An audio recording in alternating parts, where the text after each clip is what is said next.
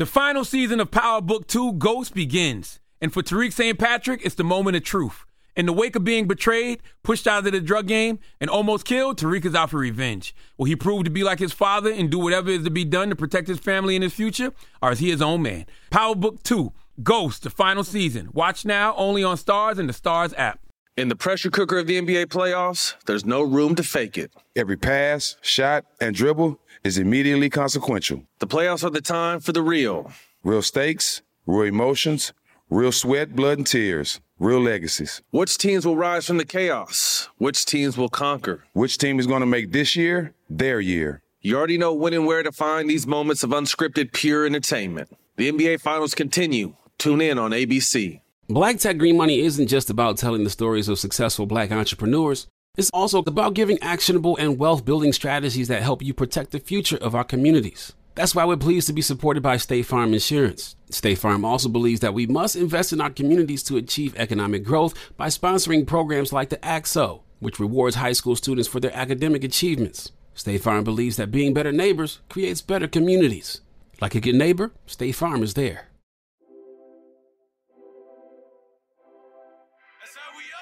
Yes, what's going on, y'all? It's your boy, Mike Son.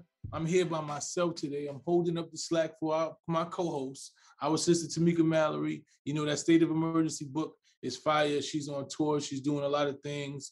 We just left the Freedom Rise tour. Shout out to Black Voters Matter. We were on tour with them, in which we did 3 of the 7 cities and states that they did. Then we went to D.C. and did an action to end the filibuster, you know, in which we got arrested. We did so much stuff this week. It was a tiring week, and now she's on the road. So let's give her some prayers and make sure that, you know, she has traveling mercies. But in the meantime, your boy, my son, is here. You know, I'm going to give you a couple updates. Yes, we did do the Freedom Rise tour, and it was amazing. Shout out to Latasha Brown and everybody at Black Voters Matter. It was a beautiful experience. We did 3 different states. We did Atlanta. We did South Carolina, and we ended off in D.C., in which we talked about the voting rights and how they're trying to push back our voting rights and how it's imperative that we continue to show up. And it's imperative that we fight to make sure that our rights are given to us. So that was a beautiful tour. Then we went to D.C.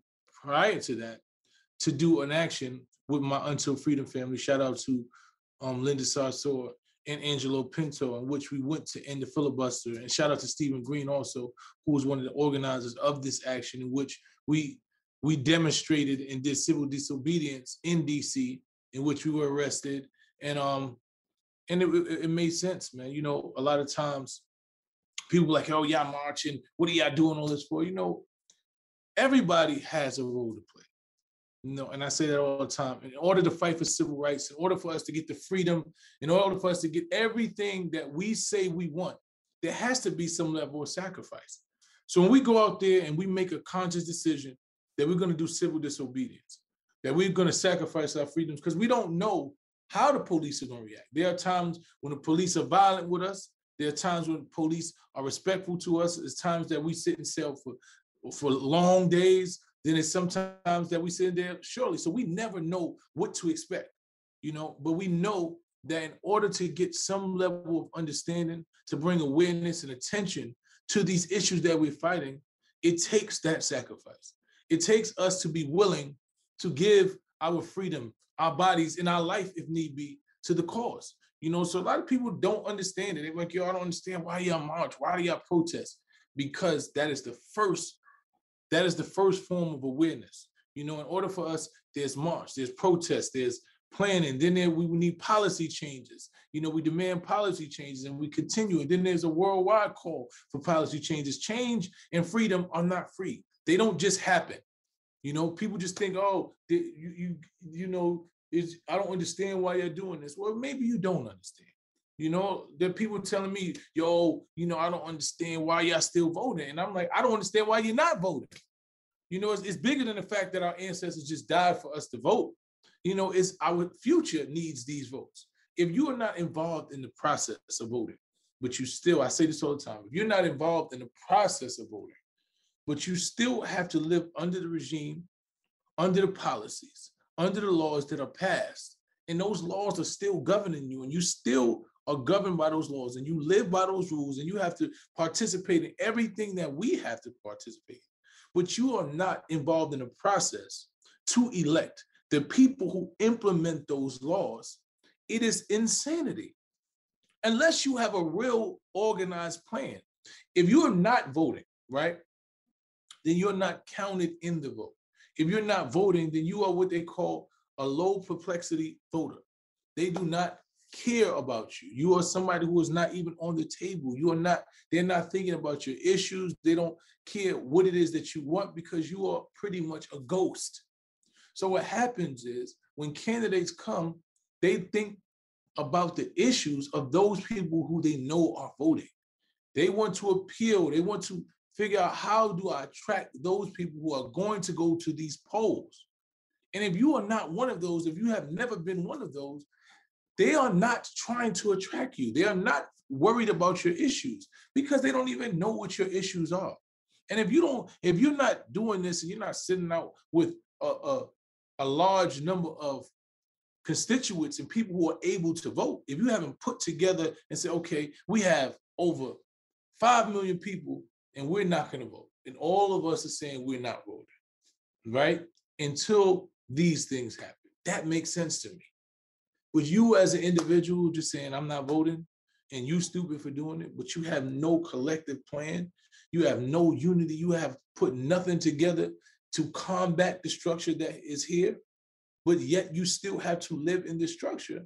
It makes no sense. So yes, we went out there to advocate for our rights to vote, to make sure that the way they're rolling back the rights to vote in the land and all the way through the South, because of what happened in this election, because the Black vote was able to turn the tide and switch this election around. So now they want to do everything they can to suppress the Black vote. So we have to be intentional. We have to be intentional. We see our power. So now it's time for us to say, okay, we got 4 years to get this. We got a little less than 4 years right now to get this together and say, okay, the next people that we elect locally, president, everything, have to adhere to these causes. This is what we need. We need this document. We need these things to be on the first agenda. You know, that is the process that we should be in now. We've seen how we're able to mobilize. We've seen that when we turn out the vote, what it's able to do. Now it's time for us to say, okay, we are collectively coming together as one.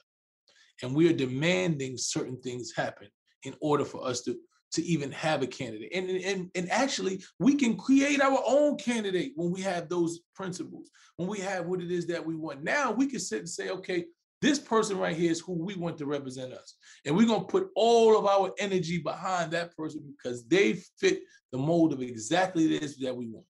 But just not voting and saying you're doing something by not voting makes no sense. It just doesn't make sense. And anybody who's trying to tell you that just not voting without doing something else or creating something else to combat the structure is doing something, they're lying to you. You know, so that's what we did, man. We had a whole weekend, a lot of things coming up, you know, so I want y'all to stay tuned. Once again, Tamika is on tour, but she will be back soon. The final season of Power Book 2 Ghost is here, and no one's future is safe. After surviving a hit on her life, Monet, played brilliantly by Mary J. Blige, has to reckon with what led her to almost lose everything and to atone for the life she has forced her children to live. And on the other side of the coin, Davis, portrayed by the multi-talented Method Man, is suspended and on the verge of losing his law license. Desperate to survive, he fully embraces the criminal underbelly of his enterprise and finds himself working for both sides, loyal to whichever one benefits him most. And then, of course, there's Tariq, who finds himself at rock bottom and facing threats from every angle. With his future in the game in serious doubt and his family's safety on the line, will he lean into the St. Patrick name and do whatever has to be done to get back on top? Like father, like son. Power Book 2, Ghost, the final season. Watch now, only on Stars and the Stars app. There are moments in life that are so special that you have to capture them and save them forever. They are one of those once-in-a-lifetime events, like your baby's first steps, the first time you bring your family pet home, or your daughter's first dance performance. With iPhone 15 Pro, more storage means you don't have to delete anything that could become a lasting memory one day. And it's important to be able to share these moments with family members who weren't there to see them in person. Store more, share more. Connect with iPhone 15 Pro on AT&T. Get iPhone 15 Pro on AT&T and get an iPad and Apple Watch for 99 cents per month each. AT&T. Connecting changes everything. Limited time offer. Requires 0% APR 36-month agreement on each. Well-qualified customers. Other terms and restrictions apply. See att.com/iPhone for details. In the pressure cooker of the NBA playoffs, there's no room to fake it. When the NBA championship is on the line, every pass, every shot, and every dribble is immediately, undeniably consequential. The playoffs are the time for the real. Real stakes, real emotions, real sweat, real blood, and real tears. Trust me, I know what it takes to bring home a championship ring. The regular season is tough, but these games are a completely different level. Now is the time when legacies are made. The best team will bring home the Larry O'Brien Trophy and add their name to basketball history. Will we see a battle between marquee franchises, or will we see a new champ be crowned? Which teams will rise from the chaos? Which teams will conquer? Which team is going to make this year their year? These are the moments of unscripted, pure entertainment that only happen on the hardwood. You've waited all season for this. It's time to take it to the next level. The NBA Finals continue. Tune in on ABC. That's how we own it. This episode is one that's really dear to me. It's called Kings Stop Killing Kings. It's a initiative that I started right after the death of the late great Nipsey Hussle. You know, he was, as we know, he was killed by another Black man. And just thinking about that sparked something in me. And I did a rally in the Bronx, which brought out a lot of people. Then shortly after that, we went to New Jersey and did the same thing. We went to Baltimore and did the same thing. Then we did another one in New York again. So, you know, it's something I've been intentional about, you know, really trying to stop the violence in our communities. You know, I understand that poverty is violence, so I understand what the root is. You know, they say where there's darkness, there will be sin. But the guilty one is not the one who commits the sin, but it's he who creates the darkness.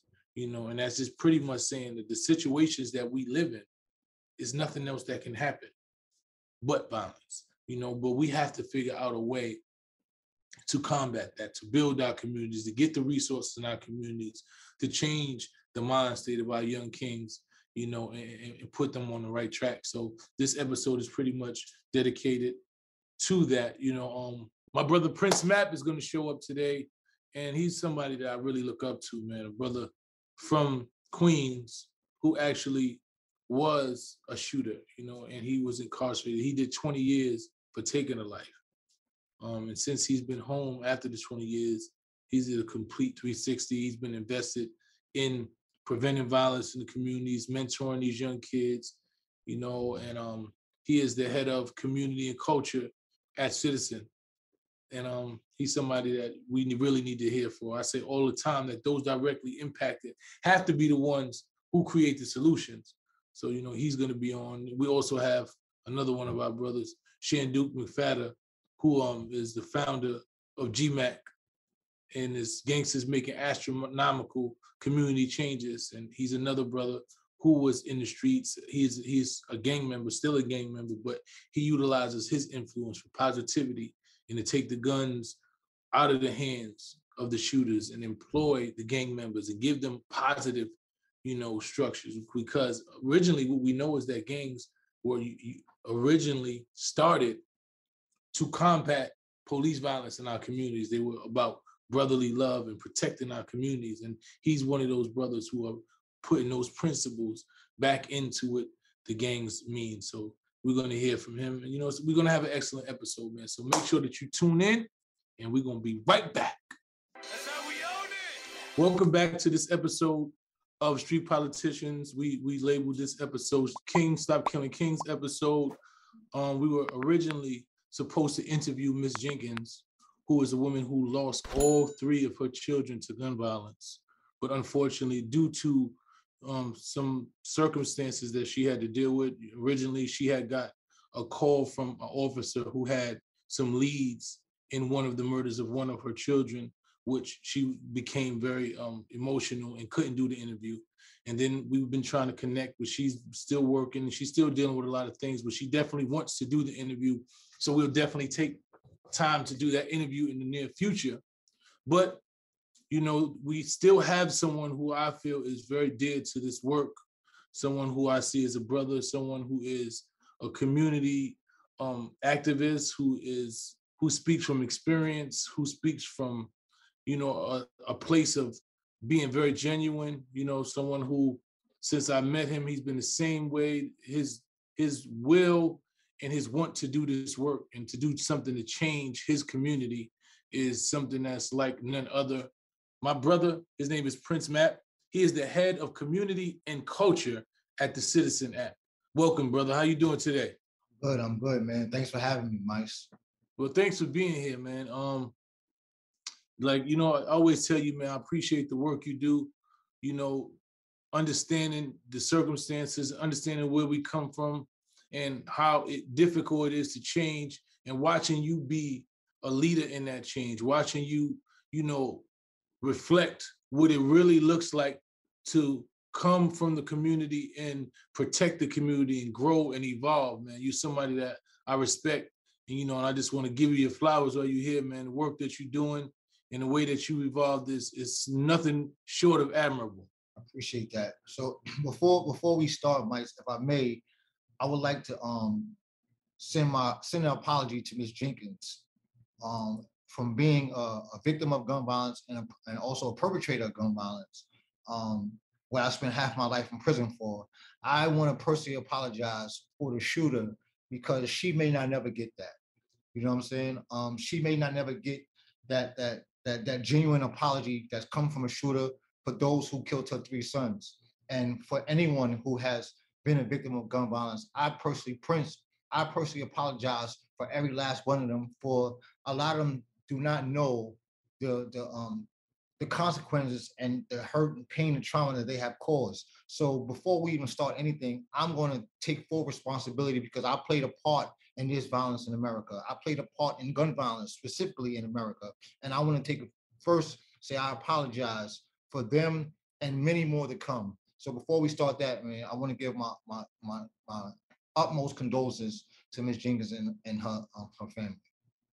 Well, it's things like that, brother, is why I admire you and I look up to you. And I wanted to have you on the show because, like you said, you work in the field of gun violence and you actually have been a perpetrator of gun violence, and you understand both dualities. You understand the reality that the shooter has. You understand the reality that someone who is not the shooter has, and you've been able to see both sides. You spent, like you said, you spent half of your life in prison. Could you give us a little, tell us about that situation and how that occurred? Of course. Just bottom line is I was a coward. I made a coward act. I could fight with my hands, but I was much more tougher when I walked around every day with a gun on my waist. You know what I mean? It made me feel powerful. It made me feel invisible. You know what I'm saying? And I was shot twice in South Jamaica, Queens, both in robbery attempts. The last time I was shot for my chain. And it wasn't if I was going to shoot somebody or kill somebody, it was when. You know what I mean? So when I got shot a second time, I started to get a lot of feedback from people in the community, but it wasn't really like saying, Prince, you need to go retaliate. It was like I was making stories up in my head that they wanted me to go retaliate. They wanted me to do something to show that I was tough. And I say I was a coward in the beginning because it was a coward act. You know what I'm saying? Because no person, no matter what the circumstances is, deserves to lose their life over anything. You know what I'm saying? Real men talk things out. And I took the coward way out. I pulled the gun out and I shot somebody 5 times and I took his life. You know what I'm saying? And I paid my debt to society, but I can never repay my debt to the family. You know what I'm saying? Because I took a life. I took someone from them that they're never going to see again. I get to see my children. I get to see my grandson. You know what I'm saying? So I ended up spending 18 years in prison. But, I don't want to justify for my behavior, but I was uneducated. I did lack resources. I didn't have opportunities, you know what I'm saying, that was presented to me that I have today. You know what I mean?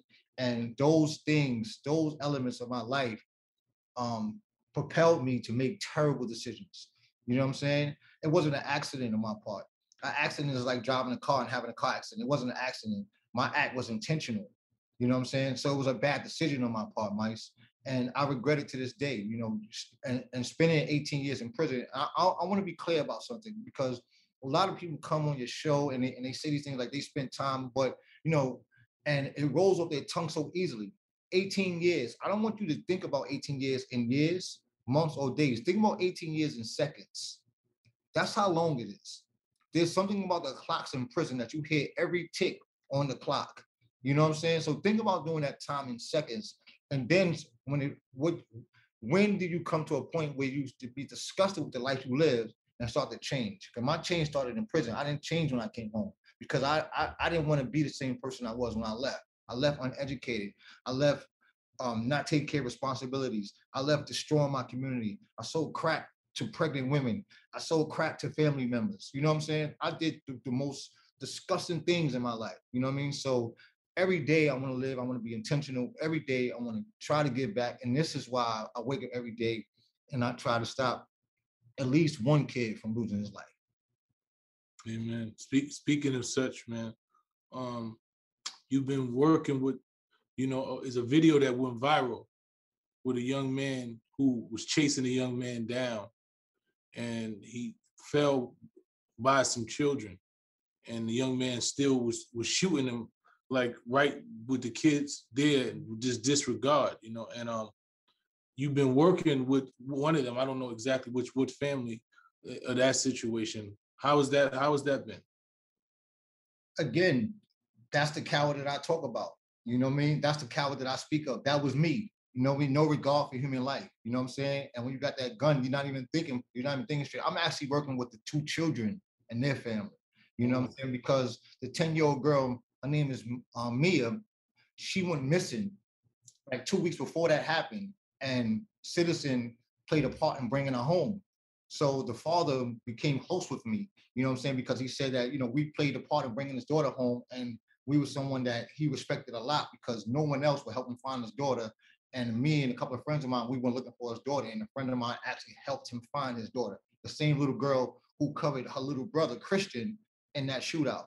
So what we've been trying to do is, you know, cover them with our protection and make sure that they're protected, make sure they're not being exploited, you know, because all of these news medias and stuff are trying to exploit them and use them for different purposes instead of trying to relocate them out of the Bronx where they live. They need to be relocated. They need to be given other opportunities, because this girl has seen so much already. And then she was in the middle of a shootout where she had more courage than I will ever have by covering her little brother and making sure that he wasn't shot, willing to sacrifice her own life, Mike, at 10 years old. So I work closely with them, trying to make sure that we can, you know, relocate them.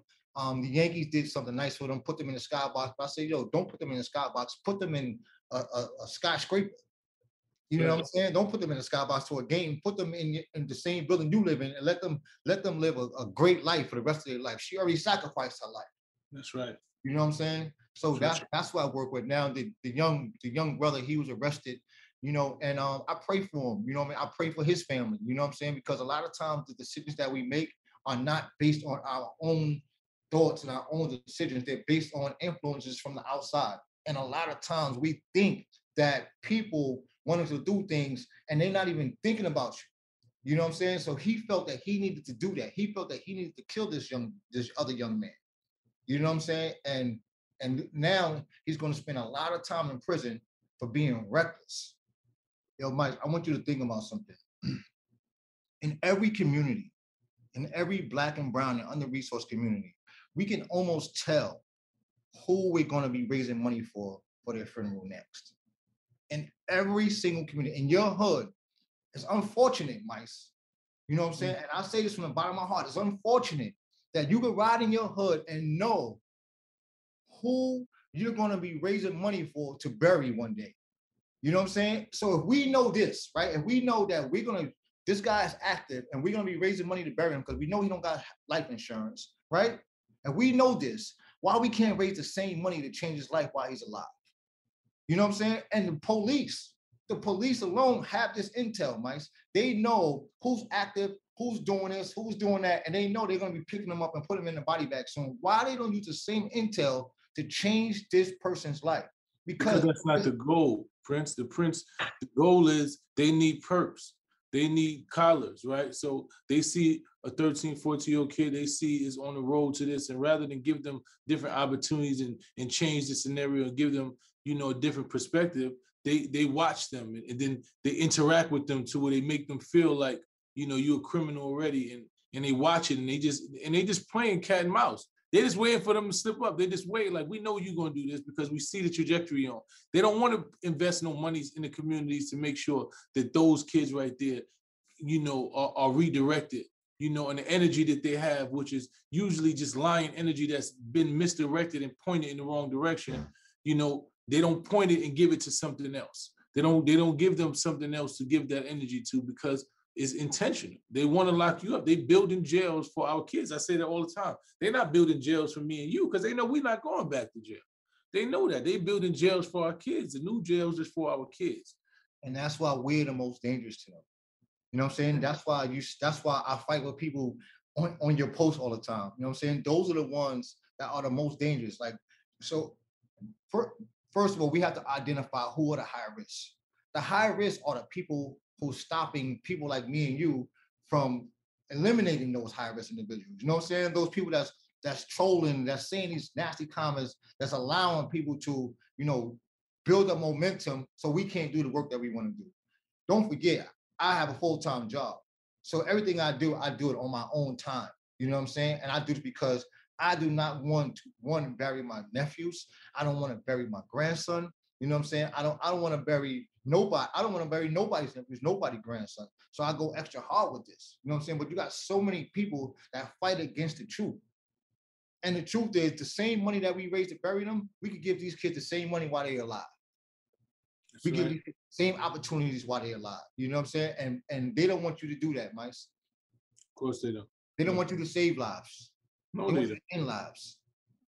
That's the goal, What do you think? Us, we understand the powers that be. We understand the structure. We understand the system. We understand how everything is geared toward either imprisoning us or watching us going in graves. What do you think that we need to tell the people like us, the people in the communities, the quote unquote OGs, the ones, the gangsters? What message? How do we get through to them that they have a responsibility to lead these kids in a different direction, that they have a responsibility to give these kids opportunities and chances and things that they didn't have, so they don't make the same mistakes? How do you think we relate that message? What do you think we need to do? So I read this book when I was teaching at the New School. I think it was called Teens Who Hurt, right? And they spoke about, I think it was Tracy Laszlo and Kenneth Hardy or something like that. And they talked about a thing called VCR. Not the VCR that we know about. It's validation, challenge, and request, right? And a lot of the OGs in our hood are being validated for the wrong things. You know what I'm saying? So if we could validate them, but when they start to do the right things and we start to validate them, we could validate them and give them that, that power that they need to make what we're talking about trending. Just like they make tight pants trending, we can make peace trending. You know what I'm saying? Just like they make tight pants trending, the OGs have the ability to make peace trending and to make, cleaning our neighborhoods trending because they love validation. If they could be part of a cleanup in the hood, if they could be part of running a tournament in their name in the hood, we don't have to be out there. We can give it all to them. They can do everything that you're doing, they can do. You don't have to do it. You know what I'm saying? But we got to give them that validation. Then we have to challenge them. We have to challenge them because you can't live on both sides of the narrative. Either you want to save your community and help your community, or you want to continue to destroy it. You can't go to the doctor to get poisoned. You know what I'm saying? And that's what we're doing. We're going to the doctor to get poisoned. And now we got to make a request. We got to challenge these corporations. We got to challenge these big, people get killed over Jordans. They get killed over Nikes. They get killed over Adidas. They get killed over iPhones. We got to challenge these big corporations to funnel some of that money that we spend. You know how easy they get up $1,200 to go get the new iPhone when it comes out. but Apple ain't even thinking about coming to the communities. Mm-hmm. You know what I'm saying? A kid will go crazy to get that $1,200. He will scam, he will steal, he will rob, he would kill to get an iPhone. But Apple will not come into the community and change that kid's life. So we gotta have the OGs request this. Yeah. And I think that's what it is for me. You know, I started this campaign called Boycotting Black Murder, and it's based on that. It's, you know, it's us being setting the trend. Like you said, like they want validation from us, right? So we dictate what cool is. You know what I'm saying? Somehow we made the negative and the murder and the violence cool. That's what validated you. That was your right to passage. If you wasn't somebody who was notorious or savage, like these is words that we use to describe us, all type of derogatory monster and all type of names that are negative connotations to describe us, and that's some level of validation. So what I say is we have to utilize that same, you know, that same method and make being unified. Make the gangster person is the one who stops somebody from shooting. You know, when you that's what you respect. You respect it when you protect your community. That's what we giving accolades to. That's the people we want to respect. That's the one who's lit. You know, when you walk in your community and the old ladies respect you and they're happy to see you because they don't feel threatened that you're going to do something to you, and that you're not a monster, that you're a king, and that you're a general and you're a true soldier. The true soldiers, you know, a real warrior never wants to actually have to engage in war. That is the true measure of a warrior. That if the one who is fully prepared but never has to engage in war is probably the best warrior ever. I read that as a Chinese proverb. And you know, and then that's what we have to retrain, because we was taught wrong. So we got to start retraining these kids so they start teaching to each other, and it's passed down to generations, because somewhere along the way, you know, we glorified and love violence and negativity so much that it has become embedded in our culture. Yes. So Mike, so this year I actually, you know, I studied the pure violence model, and you know, it's about detecting behavior and changing community norms and things of that nature, right? And this year I took a different approach to violence. I actually started to identify high risk through a different lens. First of all, in my language, there's no such thing as high risk. It's under resourced. If they had resources, they wouldn't be high risk, right? But the high risk individuals are the ones are not the ones who are actually committing the crime, because only a small percentage of people in our neighborhoods that's doing these crimes, that's doing these shootings, right? The high risk are the ones that's listening. We need to start reaching to the ones that's listening, the ones that's in school, the ones that's trying to get a job, because they're so easily manipulated and can easily be forced into a life that they don't want to be in. They are the high risk because they got to prove a point. I was just talking to somebody today, I'm not going to say no names, but he's a gangster, but he's privileged. You know what I'm saying, Mike? He's a you know him. You know what I'm saying? He's a gangster, but he's privileged. You know what I'm saying? And he doesn't want to look at his privilege. And I told him, I said, brother, you have to identify who you are first. I'm not saying you're not tough, but understand that you're privileged, and that the people that you're hanging around with being tough with do not have that privilege. They don't have someone to buy them a car. They don't have someone to put them in a new house. They don't have someone to get them stuff when they're hungry. You know what I'm saying? So I need you to identify that first. That is the high risk individual right there. The ones that's listening, who can be easily manipulated into becoming a shooter. Because unfortunately, it took me a while to come to this conclusion, the shooters are going to cancel themselves out. And we got to start reaching out to the ones that are listening, the ones that are doing well in high school, the ones that want to play ball in high school, the ones that want to become engineers. And we got to start reaching out to them, because they are really the high risk. They are the ones that can really become very, very treacherous in our neighborhoods, because they're smart, they listen, and they calculate their moves. You know what I'm saying? The unfortunate dummies, the ones that's not listening, that's just out there recklessly shooting at kids and stuff like that, they're gonna see how he canceled himself out. That's unfortunate, but that happens. We have to reach the ones that's listening right now, because I used to always try to reach out to the ones that ain't listening and knuckleheads, this and that, and I'm like, it's like beating a dead horse, because they're already there. A risk is trying to avoid something from happening. So with HIV, to avoid the risk is using condoms. You know what I'm saying? But once you got HIV, you're no longer high risk. You got it. Right. You know what I'm saying? So once you're a shooter, you're a shooter. So you got to reach the ones that can become shooters. And that should be the approach. That should be the model. That should be the new task. It makes sense to me. I say that all the time, man. I say, we talk about defunding the police and police community police, and that's what our job is. Our job is to, to be able to detect those people and see those and intercept those situations. Because a lot, I know a kid from my community who was young, and unfortunately, I seen him sleeping on the streets. He was one of the most privileged kids in the community. And his mother, father both had good jobs. He just wanted to be outside. He wanted to be in the mix of everything. And unfortunately, the streets got the best of him, man. And it looks like somebody probably slipped him some K2 or something. And he wanted to be accepted by the culture.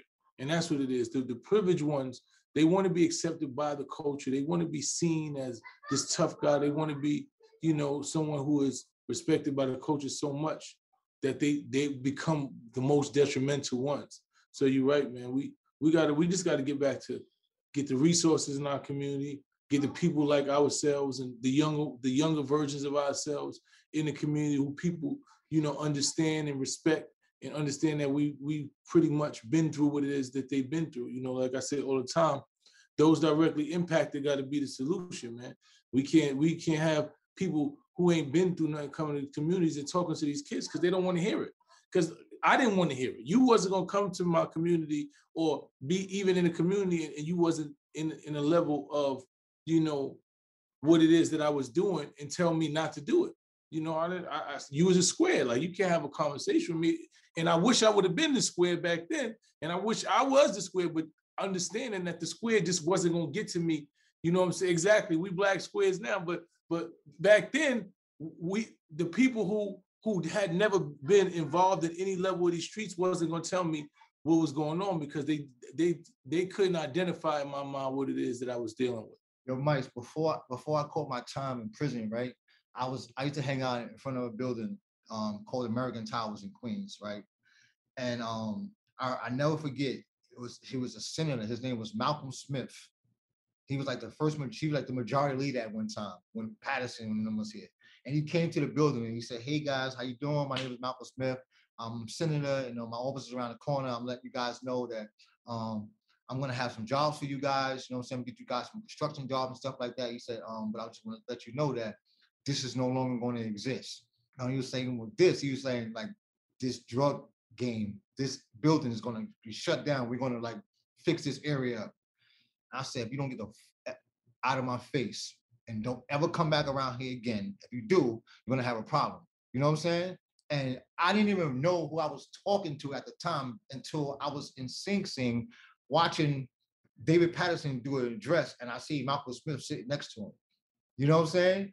And how like who he was at the time, he could have just came and eradicated me.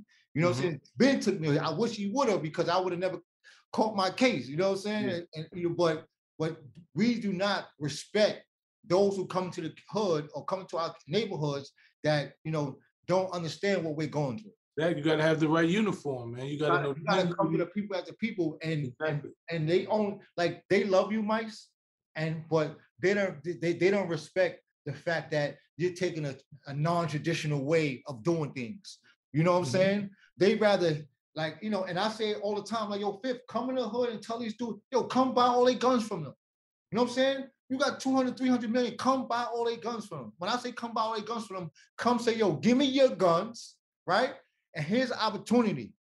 They do these buyback programs and give you $200 for a gun. I'm not giving my gun up for $200 when I could get $600 off the block.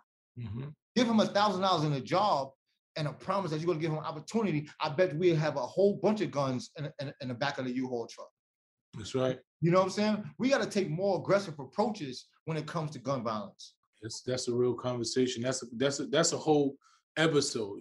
What should be the responsibility of these hip hop artists that claim to represent and be from our communities? What is their responsibility to protect you know, and steer these kids in the right direction. We can talk about this all day, but I love you, bro. I just want you, before we leave, I want you to this, if you had one word to say to a young boy, young shooter like yourself, you know, like you were, you know, you've evolved into way more than that. You know, somebody who was at a stage that you are, and you had to sit down, you just had one minute to talk to. What would you say to him? I would tell him that Rikers Island is a jail that's surrounded by water, right, Mice? And you know, to get to Rikers Island, like when I went from like Elmhurst to go across the bridge, it took me 5 minutes to go across that bridge, right? When you're shackled, you feel the turbulence going across that bridge. It took me 5 minutes to go across that bridge and almost 20 years to get back to the other side. That short ride across the bridge, it took me 20 years to come back to the other side. So if the only thing you could do in your life is when you wake up, is be intentional. Amen. I appreciate you, bro. I love you, man. Oh man, I love you too, man. Mike, it's a pleasure of just talking with you. I love you to death, man. And I'm gonna follow you to the end of the world, bro. You are great. Keep doing what you're doing, man. Love you, King. Peace. Appreciate you, man. The final season of Power Book 2 Ghost is here, and no one's future is safe. After surviving a hit on her life, Monet, played brilliantly by Mary J. Blige, has to reckon with what led her to almost lose everything and to atone for the life she has forced her children to live. And on the other side of the coin, Davis, portrayed by the multi-talented Method Man, is suspended and on the verge of losing his law license. Desperate to survive, he fully embraces the criminal underbelly of his enterprise and finds himself working for both sides, loyal to whichever one benefits him most. And then, of course, there's Tariq, who finds himself at rock bottom and facing threats from every angle. With his future in the game in serious doubt and his family's safety on the line, will he lean into the St. Patrick name and do whatever has to be done to get back on top? Like father, like son. Power Book 2, Ghost, the final season. Watch now, only on Stars and the Stars app. There are moments in life that are so special that you have to capture them and save them forever. They are one of those once-in-a-lifetime events like your baby's first steps, the first time you bring your family pet home, or your daughter's first dance performance. With iPhone 15 Pro, more storage means you don't have to delete anything that can become a lasting memory one day. And it's important to be able to share these moments with family members who weren't there to see them in person. Store more, share more, connect with iPhone 15 Pro on AT&T. Get iPhone 15 Pro on AT&T and get an iPad and an Apple Watch for 99 cents per month each. AT&T. Connecting changes everything. Limited time offer requires 0% APR 36-month agreement on each. Well-qualified customers. Other terms and restrictions apply. See att.com/iPhone for details. In the pressure cooker of the NBA playoffs, there's no room to fake it. When the NBA championship is on the line, every pass, every shot, and every dribble is immediately, undeniably consequential. The playoffs are the time for the real. Real stakes, real emotions, real sweat, real blood, and real tears. Trust me, I know what it takes to bring home a championship ring. The regular season is tough, but these games are a completely different level. Now is the time when legacies are made. The best team will bring home the Larry O'Brien Trophy and add their name to basketball history. Will we see a battle between marquee franchises, or will we see a new champ be crowned? Which teams will rise from the chaos? Which teams will conquer? Which team is going to make this year their year? These are the moments of unscripted, pure entertainment that only happen on the hardwood. You've waited all season for this. It's time to take it to the next level. The NBA Finals continue. Tune in on ABC. Shout out to my brother Prince Matt. You see why he's somebody that I respect and love, man. His energy, his intelligence, his growth, his evolution. You know, that's one of my things, being an evolutionary, and the way he's evolved into this person, this beacon of light, someone who's been there. And when you look at him, you can see that he understands the culture, he understands what you're dealing with, but you also see that he's evolved to a place where he's able to give the message to those who really need it. So shout out to my brother Prince Matt, man, for doing the work, for being a beacon of light, for being somebody who's changed. Keep doing what you're doing. Now, we had pre-recorded this because, you know, originally we were supposed to have Ms. Jenkins on, but she didn't. So we wanted to pause it and hopefully she'll get back another day. But unfortunately, we weren't able to do it. So me and Tamika had pre-recorded the episode. And the next interview is going to be with our brother, Shanduke McFadden, and she will be present. And I want y'all to pay attention to this one because this is another brother who is really outside making astronomical changes in his community. That's how we own it. It's good to have Shanduke McFadder of GMAC in Brooklyn, New York. Our change maker. That's right, to come as our change maker. And also because Shanduke deals with shooters every day, right? So Shanduke, we are happy to have you on Street Politicians for the first time, but it won't be your last. That's right. Thank you. Yes, first time, not the last. I'll let y'all. What's going on, Shanduke? How you feeling today? I'm blessed, highly favored. That's how it goes. You know, that was my brother Ben's favorite line. Blessed and highly favored. It came from my mother, so we always go with that every day. Blessed and highly favored. Amen, man. I use that line all the time too, man. So tell the people, give people some background on what GMAC stands for, what the work that you do. Just a little bit of background. Yeah, all right, got you. So, you know, in this work, I realize I have to so often tell who I am, what I've been through, for people to understand how I'm capable of doing the work that I'm capable of doing. Born and raised Brooklyn, Kings County Hospital, raised to a single mother, never seen my father. I was raised in the projects after my mother got us back from foster care. I became a product of what was around me in the White Horse NYCHA houses in downtown South Brooklyn. By the age of 16, I was first incarcerated, became one of the first adolescents to join United Blood Nation. This was Rikers Island, 94. So when I did it, it was only adults. The adolescents didn't even have a box or a bing or a shoe. We were sent to HDM, and that's where we met the adults who ultimately introduced me to what became a product of my life that sent me back and forth throughout the prison system. In 2008, I was finishing up my last prison sentence from 2005, 2008 for criminal possession of a weapon. And I seen a father who met his son, who he had on a conjugal visit, never seen that child a day in his life in the streets. And that child came to Sing Sing prison with 35 years at 17 years of age. And I was the only person who witnessed that experience. And I had to make changes because I had twin boys who were then about 6 or 7 years old. And I decided to change my mindset. And I ultimately know that I had to be part of the solution and no longer part of the problem. So I created an organization that made sense to me, which is GMAC, which stands for Gangsters Making Astronomical Community Changes. And that is a 501c3 nonprofit public charity that focuses on gun violence from a public health perspective, also dealing with social justice issues and all the things under the umbrella that's causing the violence and the issues in our community. Wow. That's dope. You know, I'm always amazed at how you're able to be a conduit. You know, how you able to connect the culture, you know, be in tune with the culture of hip hop, understand what goes on in our community, to speak the language and the lingo, and connect with those people who are still respected in the streets, but still have this positive and make those people be the people that stop the violence. Like you said, you know, you was once part of the problem and you want to be part of the solution. And I'm amazed at how you engage these kids that's in the street that don't even understand how they can be the solution, how you able to speak the language with them and still make them feel, because we was having this conversation before about being cool and being respected, right? And the way that you're able to make people understand that you can be respected for stopping violence. You don't have to be in this culture of violence and negativity, that you can get respect and you can still look the same way, you still dress the same way, you still, you know, can represent what it is that you represent, but you can do it in a positive form. So, you know, I'm amazed at the way that you're able to do that. Thank you. I appreciate that. I created GMAC when I was upstate in Upstate Box. And I had to come up with the name, the acronym and all that. And I knew if I came home and said I was a good guy making changes, they'd looked at me and laughed like, man, if you don't get out of here with that good guy stuff.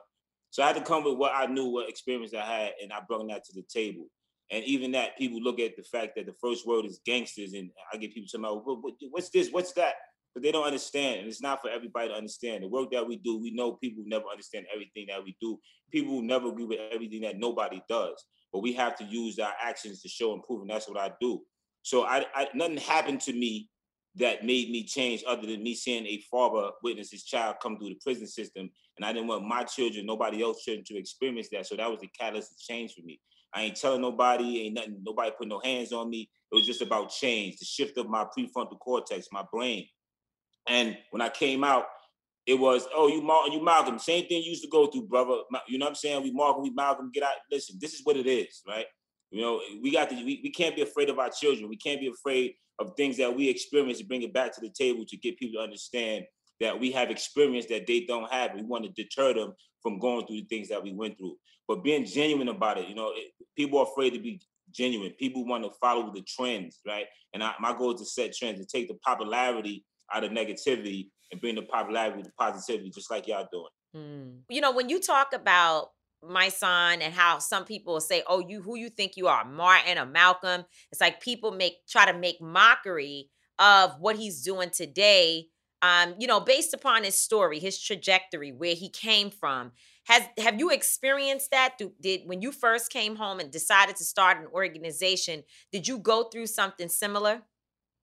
Oh, yes, I definitely went through that. I'm still going through that. Like the brother. One of the things that I had to do when I came home was, first I moved to Atlanta with my twin sister.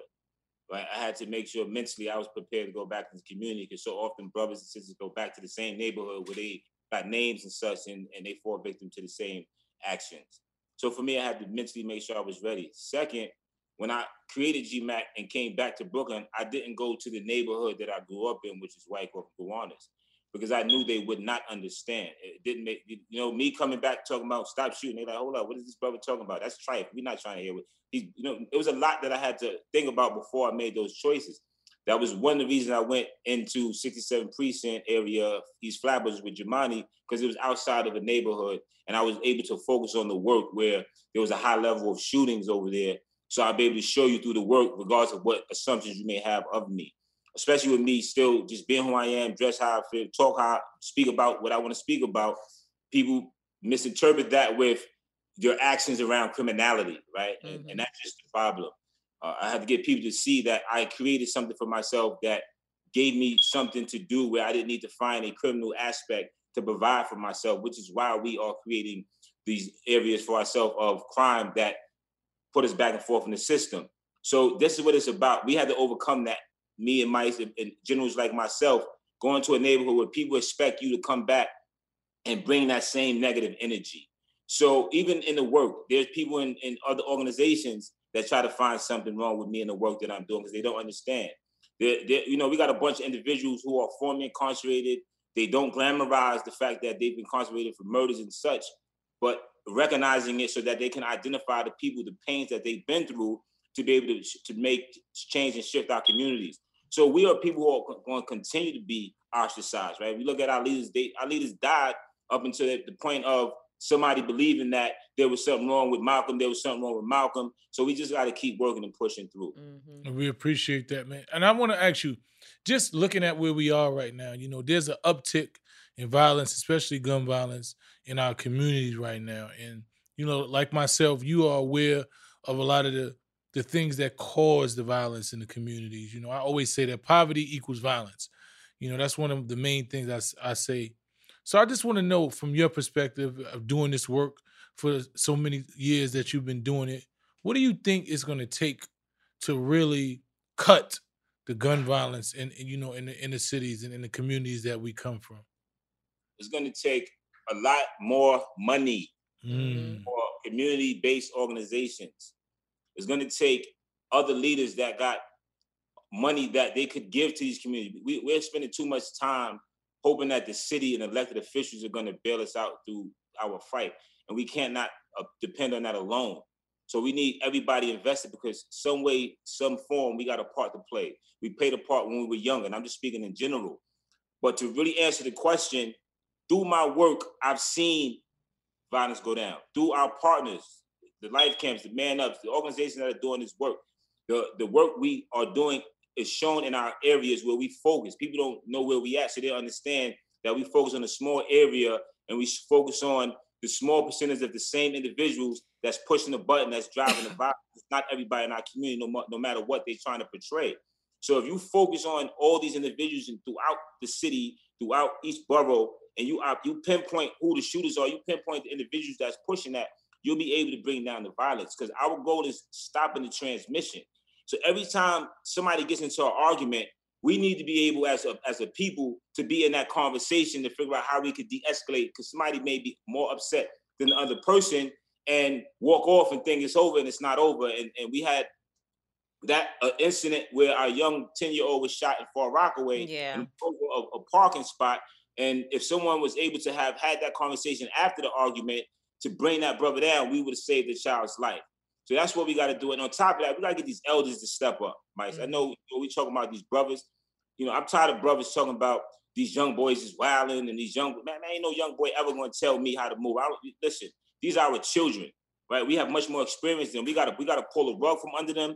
We got to run up in their safe spaces, make sure they ain't got access to the things they got access to. We got to be accountable for them.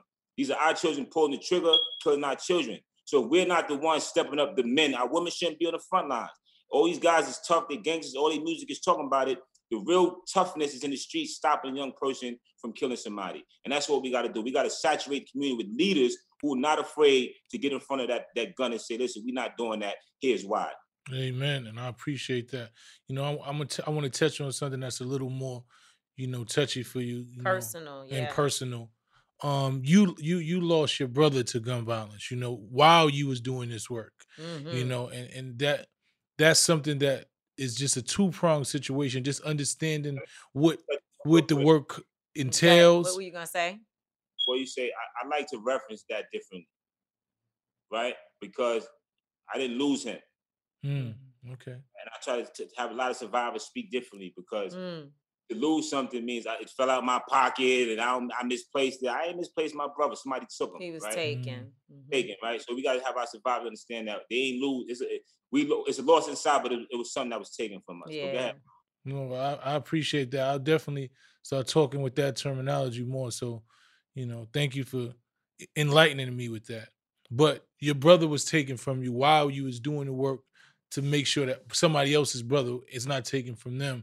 And you being close to me, we've had many discussions and different things, and I know a lot more than the average person does, but I just want you to just kind of touch on that experience and how you continue to do this work with the same mind state and the same heart, and and you move forward. Maybe your mind and your heart is not the same or are not the same. My mind and my heart definitely ain't the same. It can't be the same. Nobody who has a family member taken is ever the same. And people need to understand that they learn to deal with it, to live with it, but they never get over it. And I'm somebody who comes from a different level of life and experience. And I have family, my mother, my sisters, my brother. My brother actually right now in MDC. We gotta go back to MDC because there's lots going on in there right now. But my family. Well, we should tell people that MDC is MDC, Metropolitan Detention Center, the federal jail in Brooklyn. We us until freedom. We went and did the protest when they had no heat and lights in there. Remember, like almost 2 years ago. Yeah. Like I said, my brother's in there. The coldest time during the winter of 2019.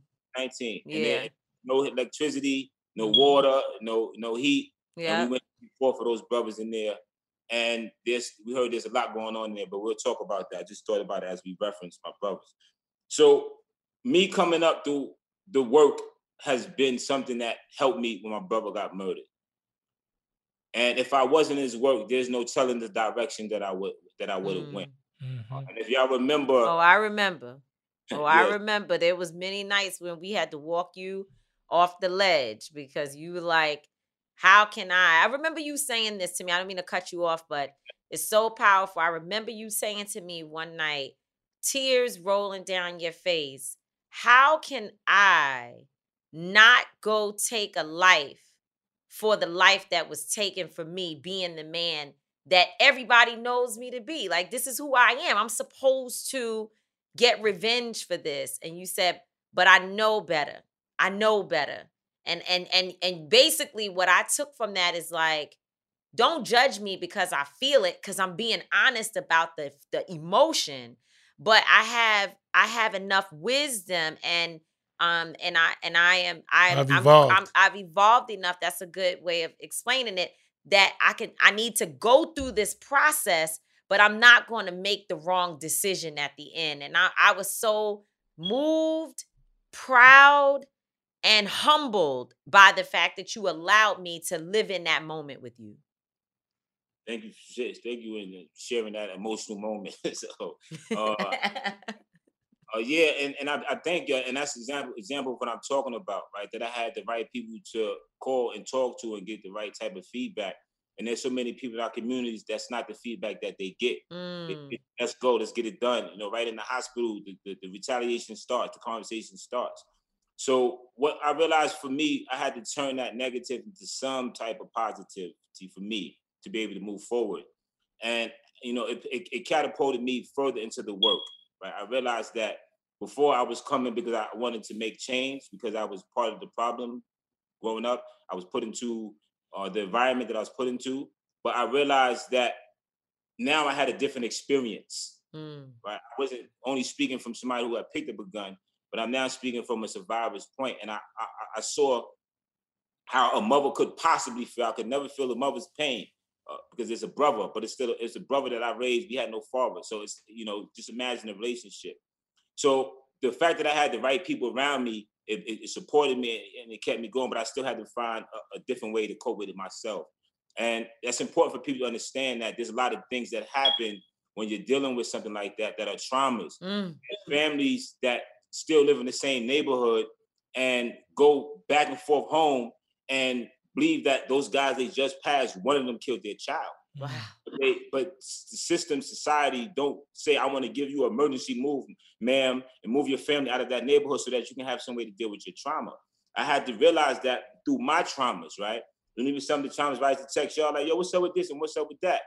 Because I could be driving. No, you got to explain what's up with what. Yeah, what's up with what? So, all right, so for example, let's say I'm gonna go to something that was real traumatic for me, right? Where I told you that there's somebody that was speaking on the person who allegedly murdered my brother. And I'm like, yo, what's up? Why is these people speaking on this, right? This is not a topic that people should be speaking on, right? I don't speak on it because there's somebody who is still being tried, right? And, you know, so when you're talking about, once again, we talking about street codes and ethics, even though I live a life that I'm not in the streets committing crimes, I still follow codes, ethics, and principles. So give somebody that opportunity to make it through the court system before we talk about anything, right? That's what's supposed to happen. You don't take a platform and speak on somebody who is accused of a crime because of your voice. What you do is you taint people who believe in you to believe that somebody's actually a good person when they actually isn't, right? Or they're not the person that you are talking about because of your personal relationship. That's one thing. Another thing was, for me, I'm driving in the car and I'm listening to the radio. And the radio says, on this day, we're having a concert at Irving Plaza. I'm like, oh. Right. How can you have a concert at the same place where my brother was killed and they have done nothing to reconcile? Nothing to stop it, right? And so me and Mike spoke about this before. That could have been prevented. I know it could have been prevented, right?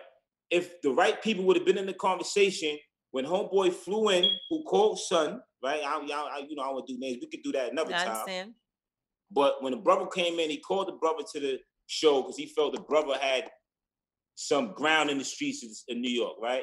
So that's the method that happens in hip hop, and that's what we're talking about. When you come into a city, you should get in tune with the real people in the city. And when you get people that talk about it, they talk about, well, what is this, a no-fly zone or a check? It's not about a check-in.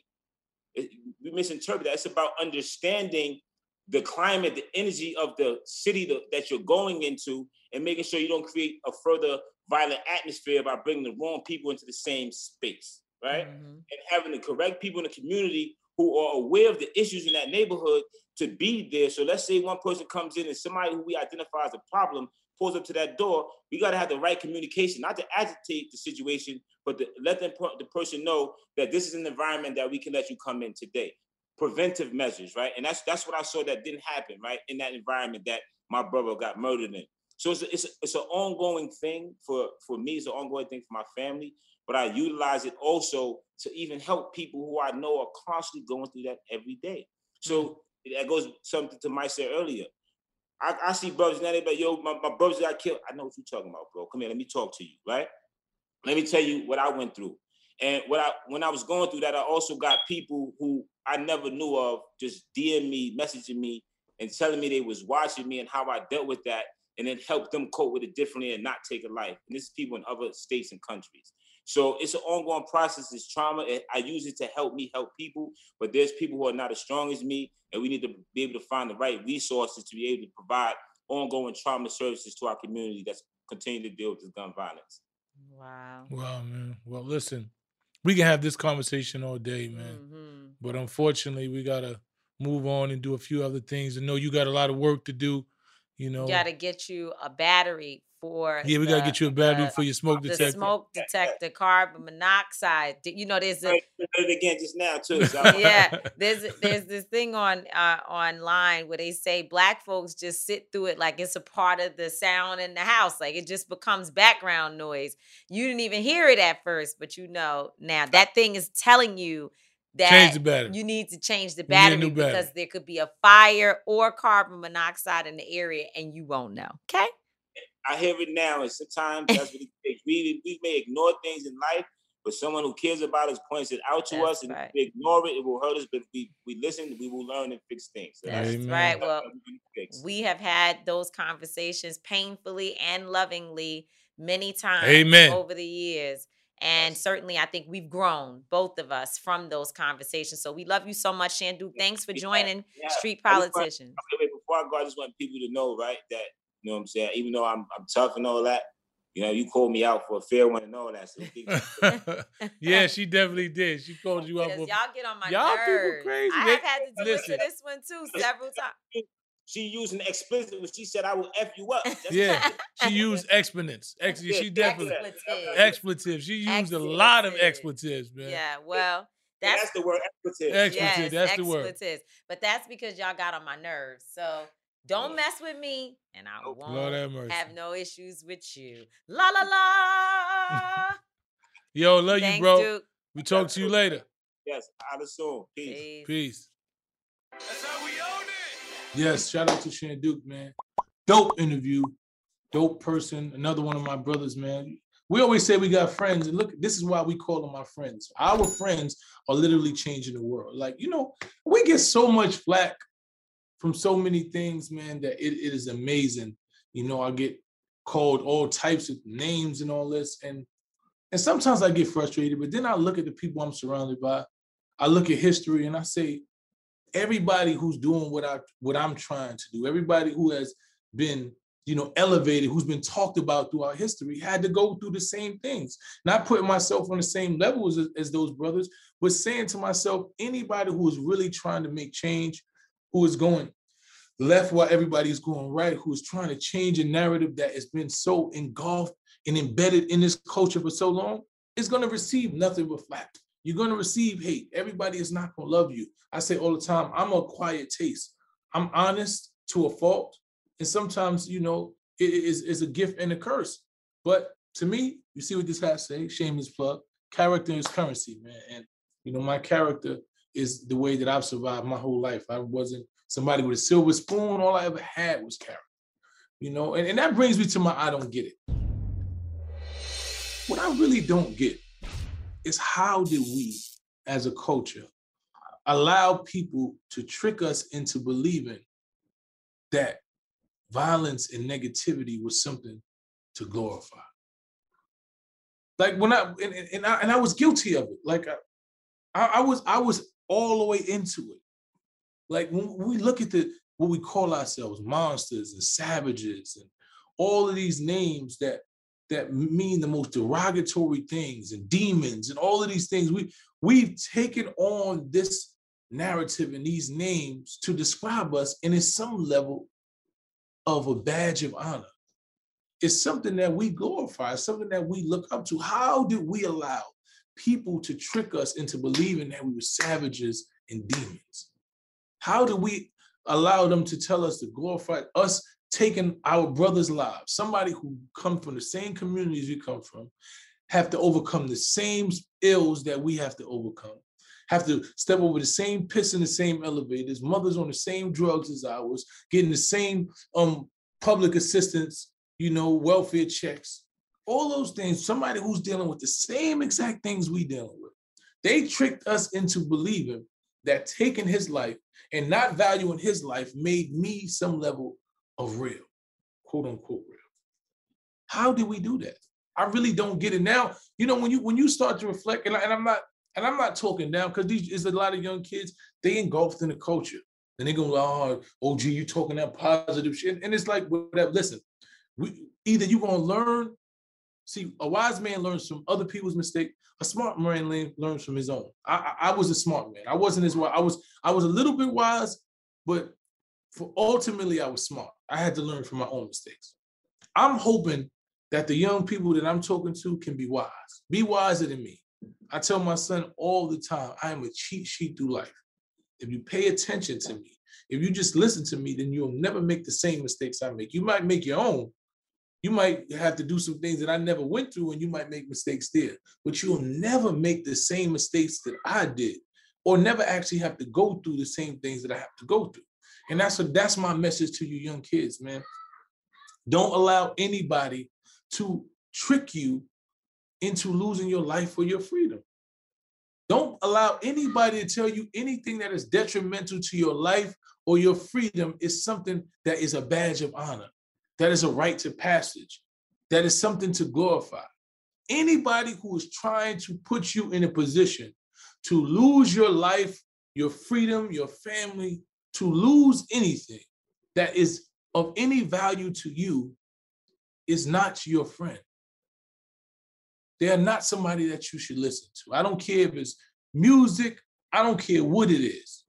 You know, we have to take back our culture. We have to redefine what manhood is. We have to redefine what cool, what lit, what real, what's popping. We have to redefine what those things are. Because what is defined now is killing us. We losing bodies are dropping every day in our communities. And it's only because somebody tricked us into believing that that was something to glorify. So with that said, I'm gonna close out.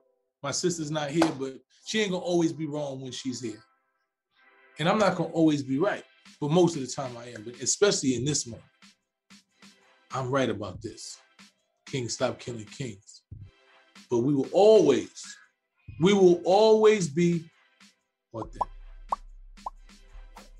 Peace. Number one show, baby. Number one. You see how long my finger is? Number one. That's how we own it. This episode is supported by FX's Clipped, the scandalous story of the 2014 Clippers owner's racist remarks captured on tape and heard around the world. The series charts the tape's impact on a dysfunctional basketball organization striving to win against their reputation as the most cursed team in the league. Starring Lawrence Fishburne, Jackie Weaver, Cleopatra Coleman, and Ed O'Neill. FX's Clipped. Now streaming only on Hulu. In the pressure cooker of the NBA playoffs, there's no room to fake it. Every pass, shot, and dribble is immediately consequential. The playoffs are the time for the real. Real stakes, real emotions, real sweat, blood, and tears, real legacies. Which teams will rise from the chaos? Which teams will conquer? Which team is going to make this year their year? You already know when and where to find these moments of unscripted, pure entertainment. The NBA Finals continue. Tune in on ABC. There are moments in life that are so special that you have to capture them and save them forever. They are one of those once-in-a-lifetime events, like your baby's first steps, the first time you bring your family pet home, or your daughter's first dance performance. With iPhone 15 Pro, more storage means you don't have to delete anything that can become a lasting memory one day. And it's important to be able to share these moments with family members who weren't there to see them in person. Store more, share more. Connect with iPhone 15 Pro on AT&T. Get iPhone 15 Pro on AT&T and get an iPad and Apple Watch for 99 cents per month each. AT&T, connecting changes everything. Limited time offer requires 0% APR, 36-month agreement on each. Well-qualified customers, other terms and restrictions apply. See att.com/iPhone for details.